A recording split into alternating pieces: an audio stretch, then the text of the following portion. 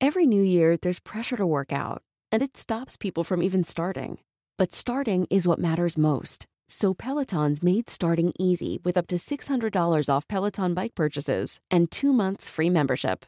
Start moving with the Peloton Bike, Bike Plus, Tread, Row, or Guide, and thousands of classes with instructors ready to support you from day one. Shop Peloton's New Year offers at onepeloton.com/deals.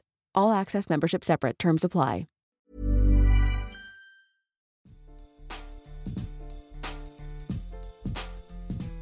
This is The Secret Library, a podcast about writing and publishing books. I'm Caroline Donahue, a life coach who works with writers, and I'm here to tell you this is your year. It's time to stop waiting and start writing. This week's episode is brought to you by The Story is a State of Mind School. Early registration is now open for the Story Intensive, an amazing course happening this fall, all about craft and brilliant writing, offered by the one and only Sarah Selecki, who you all know as a repeat guest on the show. Find out how you can sign up for the course and request me as your TA at carolinedonahue.com/story. There will also be some group coaching calls for those who sign up through me and other fun stuff going on over there. So again, the link to check that out is carolinedonahue.com/story. Okay, now on with the show. This is episode 53. My guest this week is Jade Chang, and her debut novel, The Wangs vs. the World, is a New York Times editor's choice and was named one of the best books of 2016 by BuzzFeed, NPR, Elle, Amazon, and others. She's the recipient of a Sundance Arts Journalist Fellowship and is a nominee for the PEN Robert W. Bingham Prize for debut fiction. The Wangs will be published in 12 countries. And NPR said this: her book is unrelentingly fun, but it is also raw and profane, a story of fierce pride, fierce anger, and even fiercer love.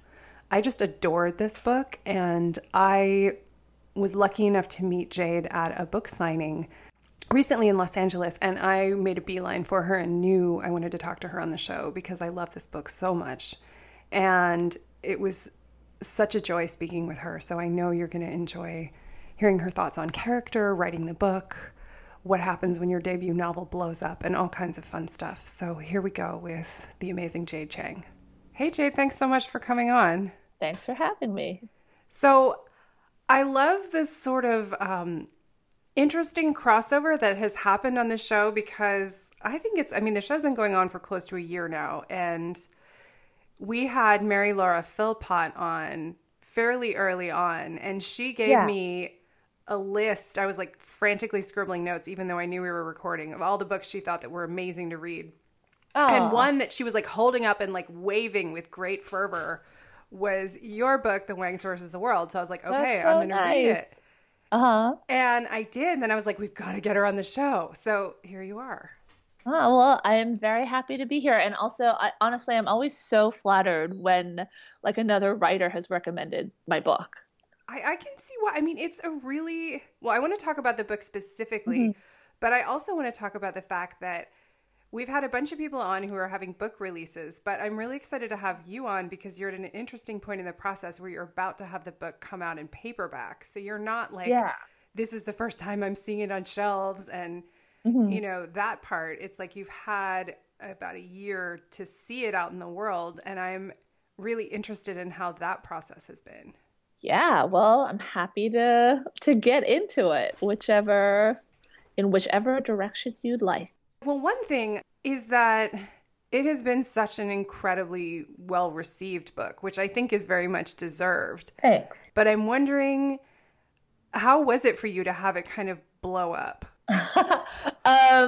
You know, I feel like the critical response to the book was amazing. Like, I feel like I could not ask for better and more understanding reviews. Like, I was really kind of bowled over by not just the fact that the book was reviewed well, which was so nice, of course, but also that it was reviewed with so much kind of understanding and insight. And that was just a real treat. I mean, some of the reviews were like, not only was I happy, of course, that they were positive, but also it was just so cool, really, to get to hear someone talk about something that you'd been doing in a way that made you see it in a different light, and also in a way where the review itself was like it just an interesting thing to read, and kind of the review itself had kind of like exciting sentences. I think this is important for people to hear, that this is a possible outcome of getting your book reviewed, because I think that there's so much folklore or whatever around how like reviewing is terrifying and they're going to rip you apart and you're just going to end up hiding under the bed. But to hear that people could actually not only like it, but get it, I think that's an amazing thing to hear. Yeah. And I do not think that, I mean, yes, obviously there are terrible reviews, but I think for the most part, first of all, the people who are writing reviews, many of them are freelance reviewers. A lot of them are authors. No one wants to tear a book apart. I think people mostly want to find something kind of interesting and new in a book. But yeah, I mean, I definitely do feel very lucky about that aspect of it all, for sure. And you've written reviews yourself, so... Not a lot. Yeah, I actually was never... So I was a journalist for a long time before I wrote this, but I was very rarely a critic. It just isn't... It's not a thing that generally... It wasn't a thing that I really wanted to do. And just to be really honest, unless you're a staff reporter, reviews just don't pay very much. And I had to make a living. So I just wondered how it felt for someone who's been a journalist and who's been reporting to like put your work in the hands of other journalists and see what they did with it. There's something sort of vulnerable about that. Yeah. It's interesting because I think that it kind of worked both ways. Like, I think that it was, in a way, I knew not to take anything too personally, especially. So I worked at Goodreads before this book came out. I was working there actually when I sold the book. And so obviously I've seen the many forms that reader reviews can take. And, and I have also seen that like some of our most beloved books have very negative reviews that are actually quite thoughtful and that make a good argument for why someone might hate that book. So just really, I think that combined with having worked as a journalist for so long, it just really made me feel like once you write a book and put it out into the world, in some ways, it is no longer yours. The response is a public response. The response is also each reader's personal response. And I think that I was perhaps better prepared for that than someone who has never been on the other side of the coin. I'm sure. I think it was the Goodreads thing that made me think that you'd written reviews. But maybe you can answer this question having been inside of that culture. And I know a couple other people who've worked there, but there's this interesting phenomenon that an author friend of mine brought up. Why is there such a discrepancy between the way people will review books on Goodreads and on Amazon? Have you noticed this? Oh. Because she noticed that people would give her like 5-star reviews for her book on Amazon, but then they were consistently much lower on Goodreads, and that there were much longer, more involved reviews on Goodreads as well. You mean not like the same person, right? No, but in general, the trend was different. I don't know if that was a thing that we identify, but I think it really depends on what kind of, but like I think there are genres, especially in the earlier days, I think there were genres that were just, that were more popular amongst like the Goodreads membership versus the Amazon membership or something like that. I'll be honest, I haven't really noticed that. That's interesting. I thought it was because I think people will review on Amazon, like whether or not it's a decent book, but I think Goodreads, it's almost like a Netflix algorithm. Like, is this now going to suggest other books that I would like? So it could be a good book, but I just don't like this type of book. So I'm going to rate it lower. And then I don't want to see, I don't want anyone suggesting others to me. So I wondered if that was part of it, because there's no agenda like that necessarily. I in think that Amazon. I don't know about that, but I do think that the whole sort of funny review with 10 million different images and that sort of thing, like that is very much a Goodreads phenomenon. Definitely. And perhaps there is something about that sort of review that inspires both people who love something and people who hate something to do it. Like if you just feel mediocre about a book, you're probably not gonna write this like long funny review of it. No, So it's much like Yelp reviews. Like nobody's like, this place was fine. right. Nobody's going to Right, bother. right. So I wonder how, having had all of this exposure to what can happen in terms of how people can respond to your book, if we can go back in time a little bit, did this impact your writing process at all? Like, did you have a bazillion other potential critics chattering in your head as you were writing the book? No, definitely not. In fact, it was very much, I think that when I started writing this book, I said to myself, I'm writing this for nobody. Like that whole, in order to be an artist, you have to kill your parents. Like you just have to. I haven't heard that one, but I think I It's understand. one of those truisms, right? Like in order to feel kind of really free about the things that you're making, you just have to decide that there is no right or wrong. There is no, there's no sort of judgmental eye whatsoever. And with this book, I very much was like, I'm not thinking of this in terms of how it's going to be received. I'm not thinking about this in terms of who may or may not approve of it. I just decided to like divorce myself from all of those thoughts entirely. And did you have fun writing it? Because it Yeah. seemed like a book that would be fun to write. It was both fun and miserable. Well, So that's not true. I think the actual writing was always fun. The making myself write was always miserable. yeah, I could see that totally. Yeah. Well, I think the interesting thing too is that all of the characters. So for anybody like the three people out there who don't know about the Wangs versus the World, the bit. Can you give us like a 2-second? I'm sure you're well practiced at this. Like a summary of what the book is about. Yeah, weirdly, this is always like still difficult. But no, I think it's really interesting. I think like I've talked to other writers about this, and I think for everybody, for some reason, even though I know exactly what I'm going to say, I still feel like, what if it doesn't come out right? But The Wangs versus the World is basically a book about a family that's lost its fortune and what happens in the aftermath of that. And the story follows Charles Wang, who immigrated to America from Taiwan and built a cosmetics fortune in America. And it's the late summer of 2008. He has just lost it all. And he also loses the family mansion in Bel Air.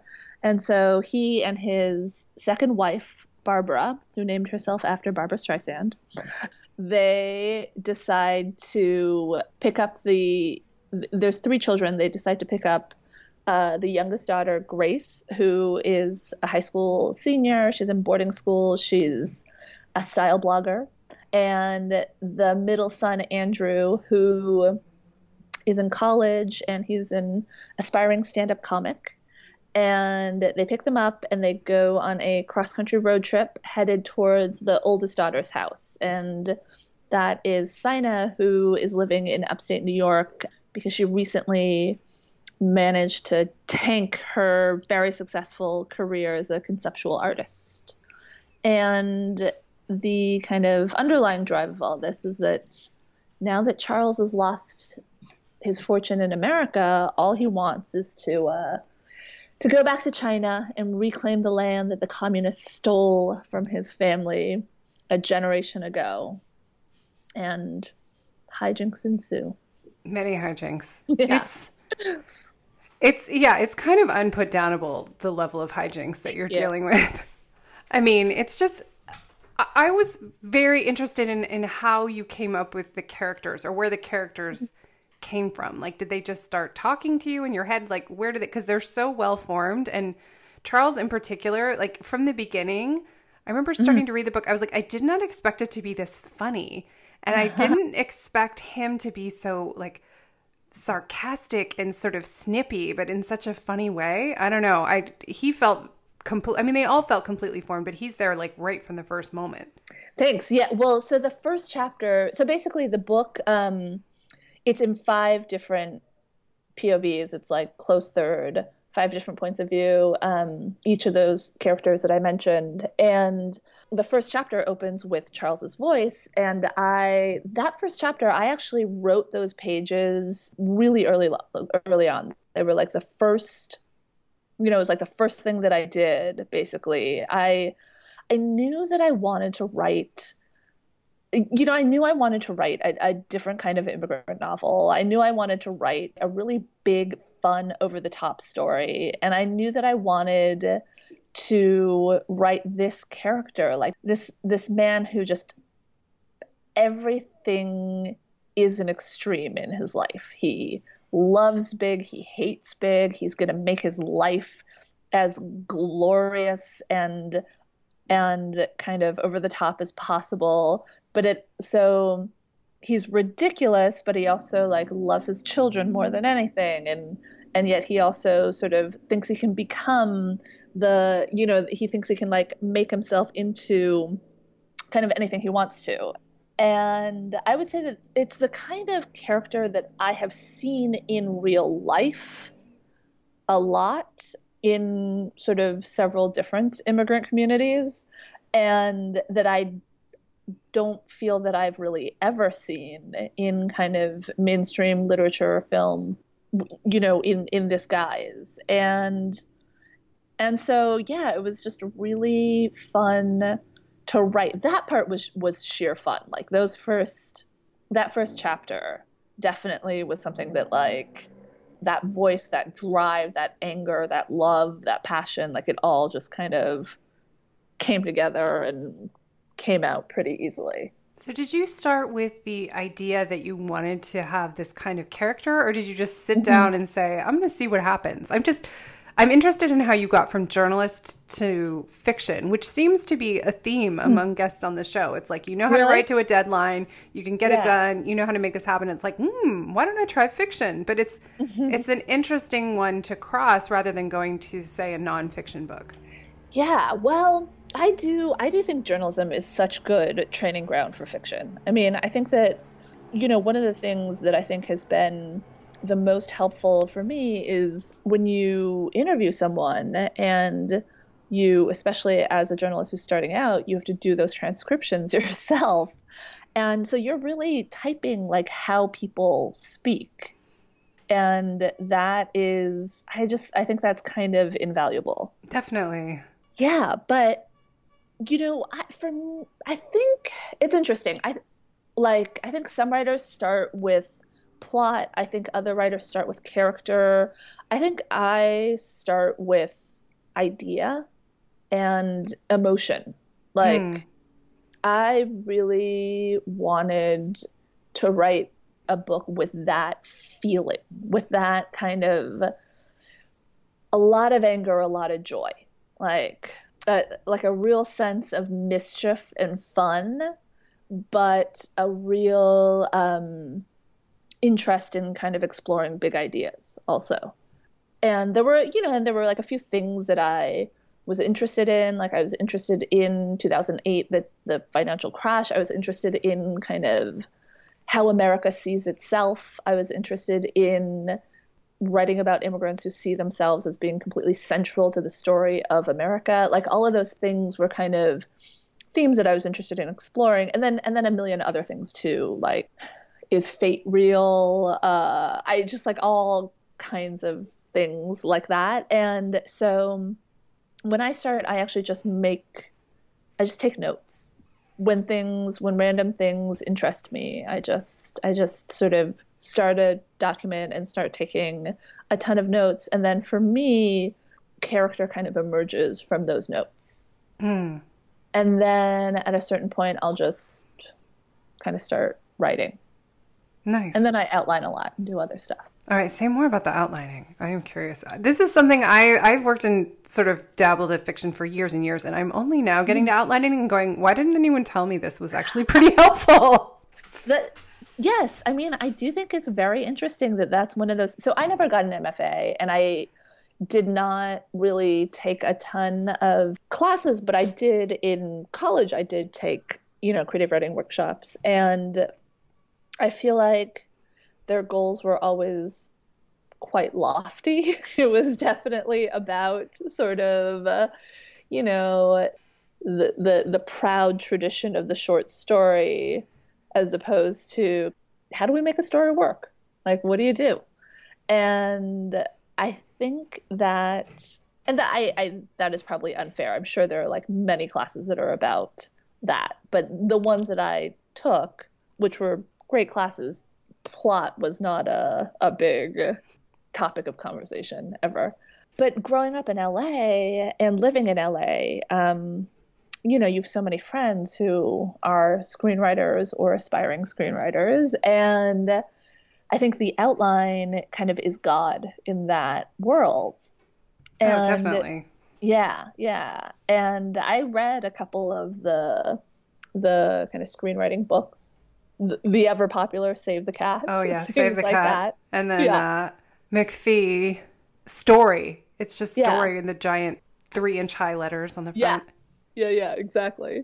So I don't think you need to sort of be as incredibly rigid as those outlines often suggest, but I do think that reading them is not a bad idea. I think that thinking about how to move a story engine forward is really helpful. And for me, outlining was great to do. I think that some people get worried that when you outline, you kind of take all the surprise out of something, that you are just figuring out like every single nut and bolt. So how could it be fun to actually do the writing?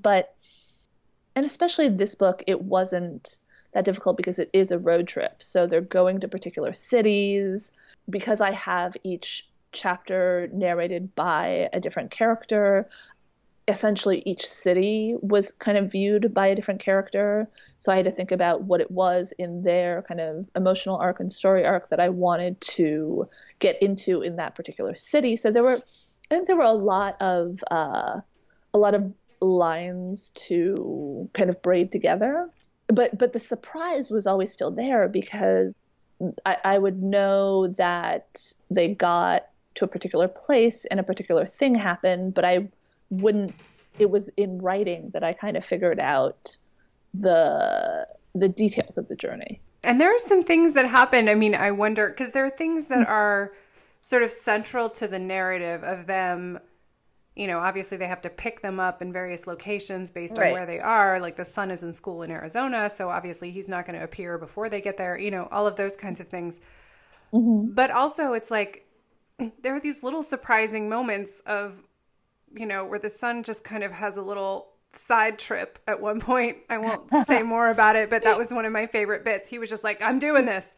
And I loved the way, and I cannot imagine doing this without an outline, although maybe it could be done, how the characters ended up being in smaller, different combinations depending on what happened. Like you have a point where the stepmother ends up with the son, and and he's doing some stand-up, and just other things where people come together in ways you hadn't expected. Meanwhile, you've got the whole daughter's story playing out across the country as they're getting closer and closer, and there's this sense of like like a comet headed towards them, which was all really, I think there was a great sense of momentum in that. And I can't imagine putting that together without some sense of like at least almost even a physical map. Oh yeah, I did that too. Like I made, in Google Maps, you could make essentially a road trip map. So awesome. Yeah. So I made one of those to kind of figure out like how long it would actually take and all of that kind of stuff. Because I care a lot about things being possible in a book. Like I hate when you read something and you're like, but you can't sail from New York to Paris in 7 hours. Like it's not, or maybe you can sail that far. I'm not sure. I'm not a sailor, but I don't think you can. I agree yeah, with you. I feel that the winds would be against you, I think they would. but yeah, so I did kind of research those things a lot to make sure that it all was possible. But also in terms of what you were saying about them being in different combinations, that was also something that I thought about a lot because I think that's what's interesting about family. Like you have what the family is like when you're all together, and then you take one person away and it's a different family, like it's a different dynamic. Or there's always like in a family there's always like the two people who never really hang out, you know? Mm-hmm. And then like when they're together, it's like almost like going on a date or something, you know, like it feels just kind of uncertain and exciting a little bit. So I wanted to explore all of those things without necessarily being very overt about it. There's ways that each of them fit in, but there's also ways each of them are sort of outsiders, even in their own family. And I think that's true in real families. Yeah. That was something that made them all feel more real, was that it wasn't really easy for anybody. Yeah, it's like it's not easy, and yet it's also the easiest thing in the world. Like, right? Like I don't know, I feel like in families there are always sort of moments that can feel a little bit awkward or something, but in the end you can also like sit there next to these people wearing weird sweatpants and like, I don't know, eating the peel of an orange and it's just not strange. And you know, like it's just all very normal. Yeah, there's a certain amount of permission because it's family. Yeah.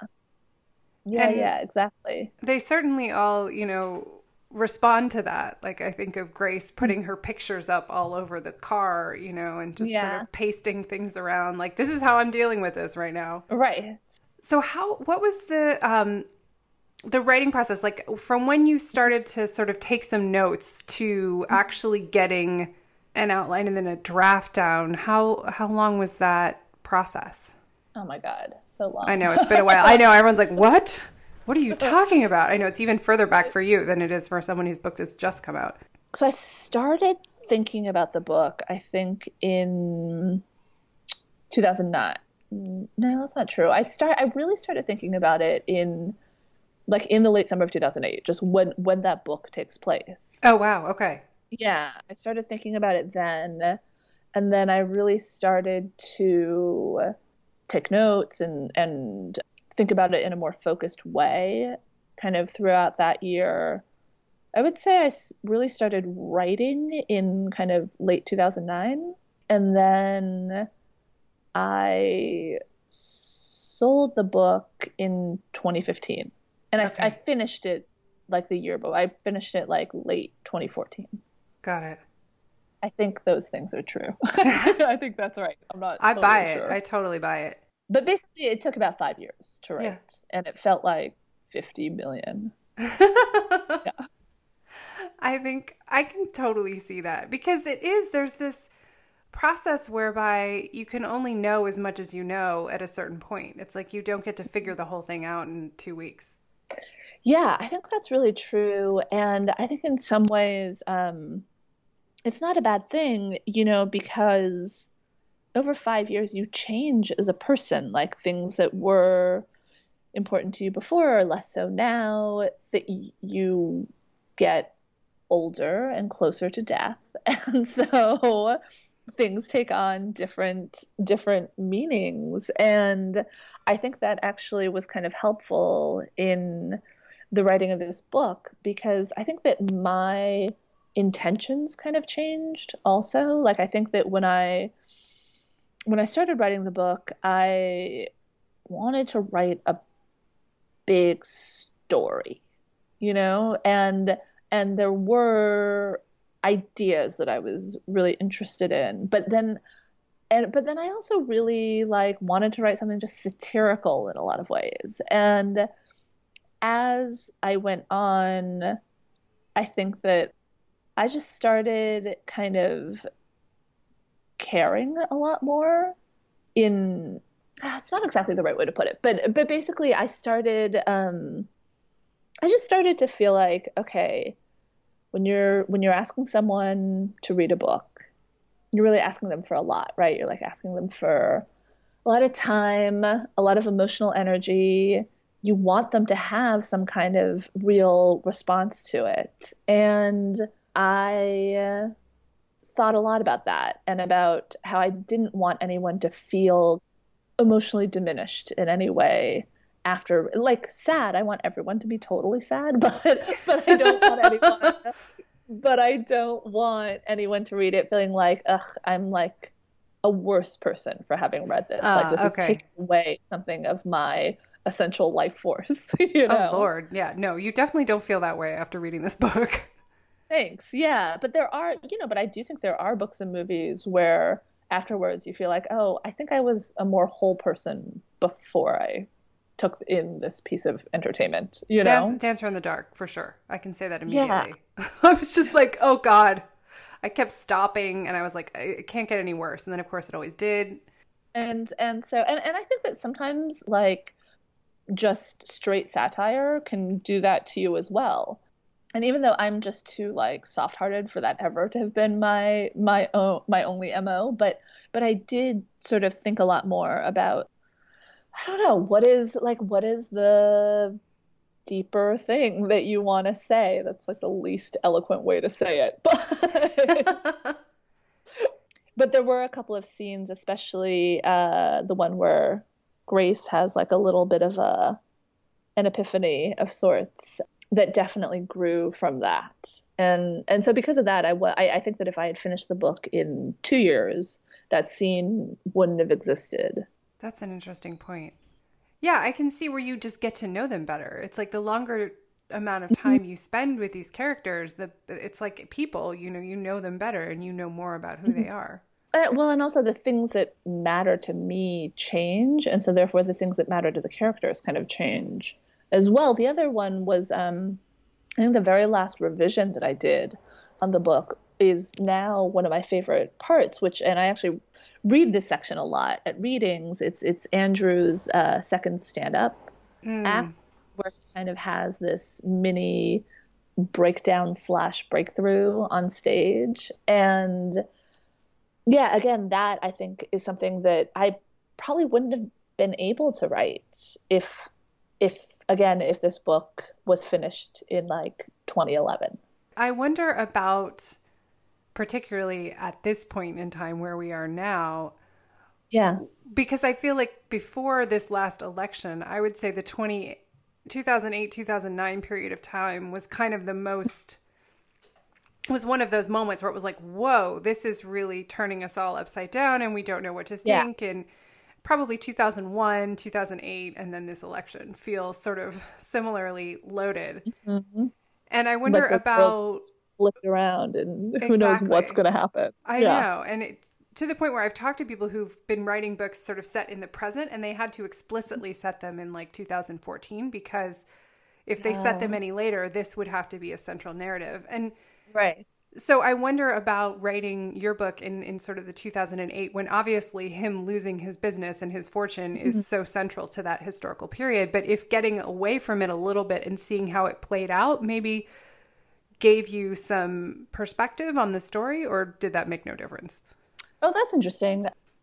Probably. I think it probably did. I think the difference with that versus right now is that we had a little more precedent for kind of the analysis of that.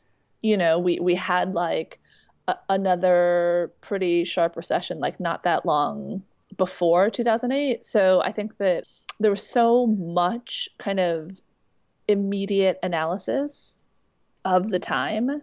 And I think I really benefited from reading a lot of that. Whereas now, I don't know. Like, I don't know what we're going to think about 2017 I have no idea. in 3 years. I know. Like, who knows? I'm really or interested. If we'll be around to think anything. Oh, God. Mm-hmm. Well, I certainly hope so. I mean, I'm very interested to read the books that are kind of getting conceived right now as we're... Yeah. Like, well, I'm curious if you're thinking about anything right now, given that you had a previous historical context pop something up, or if you're like, I'm going to take a break right now because I already wrote this book. No, I, as a human being who cares about what happens to like my fellow human beings, I'm 0% happy about our current moment in time. But as a writer who enjoys looking at times that are unusual and scary and uncertain. Yeah, no, I definitely do not want to move away from writing about right now. Like, yeah, I'm very excited to write about right now, actually. Yeah, I have a similar feeling about it. It's like, oh, there's so much to look at, and there's so much that you can kind of understand about humanity by watching what's happening right now.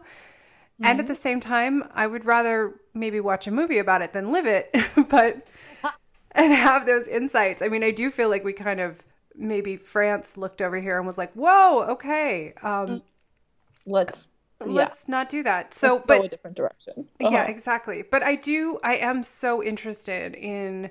I think that's maybe what's keeping me going in a cultural sense. Is I'm like, maybe there's going to be a lot of really good books when people sort of digest this a little bit.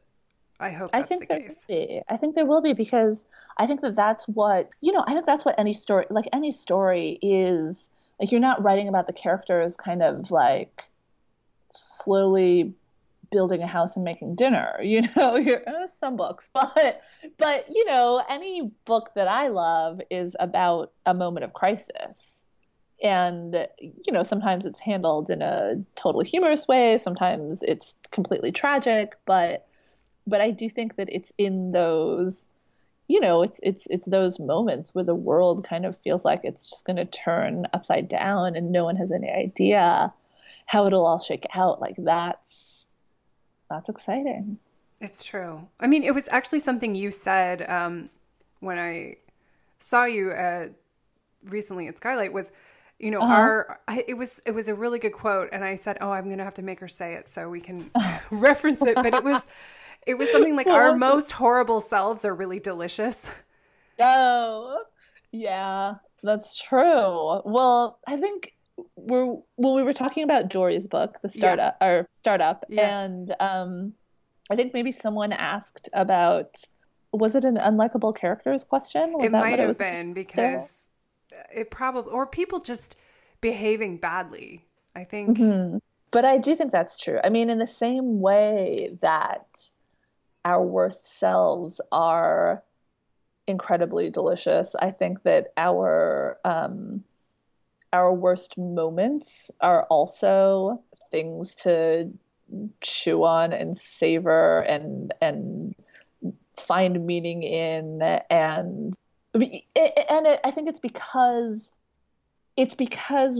we know that those things exist concurrently, right? We know that we're always our worst selves and our best selves. We know that when moments are terrible in one place, they're amazing in another. And when they're amazing here, they're terrible elsewhere. Like, we know that there is no sort of like perfect Zen moment for the world that we live in. So I think that there is some kind of satisfaction in like getting at those worst moments and worst selves. It makes the whole thing feel more believable, I think. Also, it's like, oh, good, they feel that way too, or they have those fears, or they have those impulses, right. And that there's something about moments like when Andrew feels incredibly embarrassed, I guess, and he's trying to do something. He's trying to do stand-up, which is possibly the most terrifying thing I think many people would ever consider doing. And there's just this like almost pulpy, palpable vulnerability in that process. And I think that there's something wonderful about that also, because it's the scary thing about being a writer. You have to create these characters that matter to you and hope that matter to other people. And then you basically have to like throw a bunch of shit at them and see what happens. Yeah, it's true. But also like think about, I was going to say think about your friends and like conversations with them, but I don't actually want any bad things to happen to my friends, but I do want interesting things to happen to my friends. I do want I want all of our lives to be full of reasonable ups and downs. But the vulnerability, I think, is a really interesting thing, because I do think that that's what makes us love people. Like let's say when you have a new friend or you're dating someone new and they have a moment of vulnerability, like they tell you something that they're nervous about, or whatever, or even they like show up with their shirt like misbuttoned or something. I think that it does make you kind of adore that person in a way. And I don't think it's a like, oh, they're fallible, so that makes me feel better. Like it's definitely not, at least for me, like that's not what I'm interested in. It's more a sort of like, I don't know. I think in part it's a sort of like we can take care of each other, And then I do think it is also, it's about openness, it's about feeling like, oh, this person sort of isn't trying to be this like picture of perfection in front of me. And that's not what I want anyway. I want like someone who's open and messy and human and real and vulnerable. Yeah, I think when you see those things and you feel, it makes, at least for me, I think when I see that in people, it makes me trust that everything else I've seen is real. Yeah, like, exactly. If they're letting this misbuttoned shirt through, then all the other stuff that seems so amazing, that must be the real thing also. Exactly. And that's like, it makes someone so endearing. And I think that is something, just speaking from a completely, I can't think of the right word. I want to say capitalistic, but that's obviously not the right word. But speaking from a like let's make everything useful sense, I think that's extremely useful when it comes to building characters, because that's, for me, like that's always the moment when you kind of hook into a character. I think you want to see them doing something. I think you want to see them both being amazing and being vulnerable. Because I think that the whole, to go back to the save the cat thing, it's like you have to make people like them because they do something sort of heroic or helpful or really nice, but doing something that's scary for them or that makes them seem a little bit off or flawed, I think is every bit as effective, if not more so. Yeah, I totally agree. Yeah. And I think you have those moments for all of the characters in the book. As I think about it, you see them at points when they're really strong and really doing well. In some of them, it may be memories. It isn't always necessarily in scene and happening right then. Yeah. But you also see them at points when they're scared and it makes you kind of like them, even if they could be in many ways, quote unquote, unlikable characters in certain contexts. Yeah. I mean, I really was also very interested in this idea of like, we've had, in 2008, this sense of like, we've had years of national success, we've had years of like collective success. And now we're just diving off a cliff into years of failure. And kind of what does that failure look like on an individual level, especially in individuals who haven't really had to deal with it, or who don't think that they've had to deal with it. And yeah, that is delicious to me, that kind of like, cringy, but like, oh my God, I can't stop looking kind of moment too. Yeah, it's like watching karaoke. Yeah, exactly. It's like, oh, it's so bad, but it's so good. I gotta keep watching. They just keep on singing. They just keep putting themselves out there. Yeah. So, are you working on another book now? Are you thinking about something else? Oh, good. Mm-hmm. How is it going? Oh, just as slowly as before. Yeah. But I think now you have all of this insight as to what the pacing was. I mean, I remember somebody interviewing Donna Tartt and saying, you think you could do it like more often than every 10 years or so? We'd really love that. And her response was something like, well, I tried that and I didn't like it. Oh, really? I'd enjoy writing a book more quickly, but I don't know. I mean, we'll see. We'll see what happens. It's still a little too early to even know how it will all unfold, but I'm hopeful.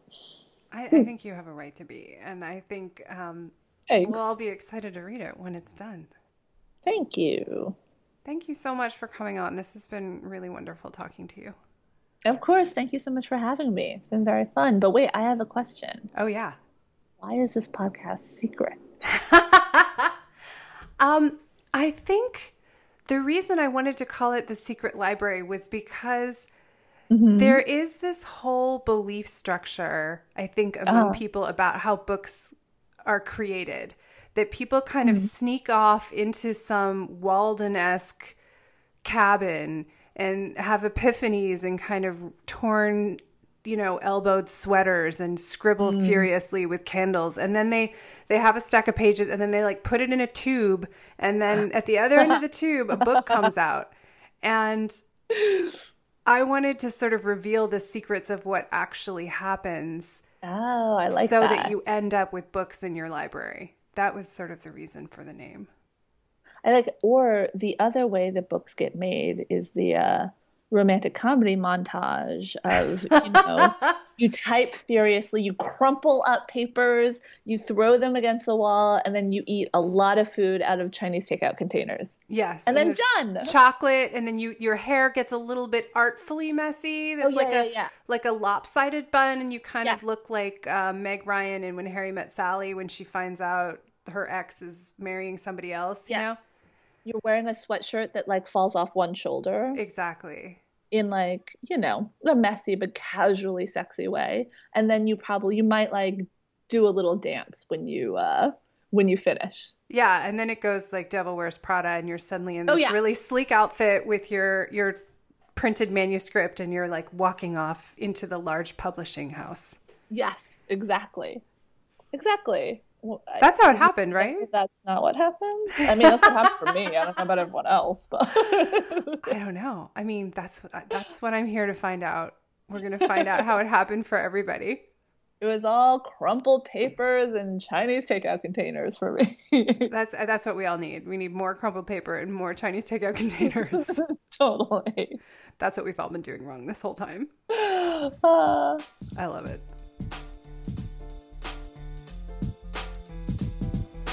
Thank you for listening to the Secret Library podcast. The show is produced by me, Caroline Donahue, and Frederick Barry McWilliams Jr., my tireless audio engineer. To get show notes for this episode and all other episodes, please visit secretlibrarypodcast.com. To get updates, literary love, and notification when new episodes are posted, sign up there for Footnotes, my newsletter. And to learn about life coaching with me to work on building your writing life, visit carolinedonahue.com. If you enjoyed this episode, please share it with a friend. Gold stars to everybody who leaves a rating and review on iTunes. We're so grateful. Until next time, happy reading.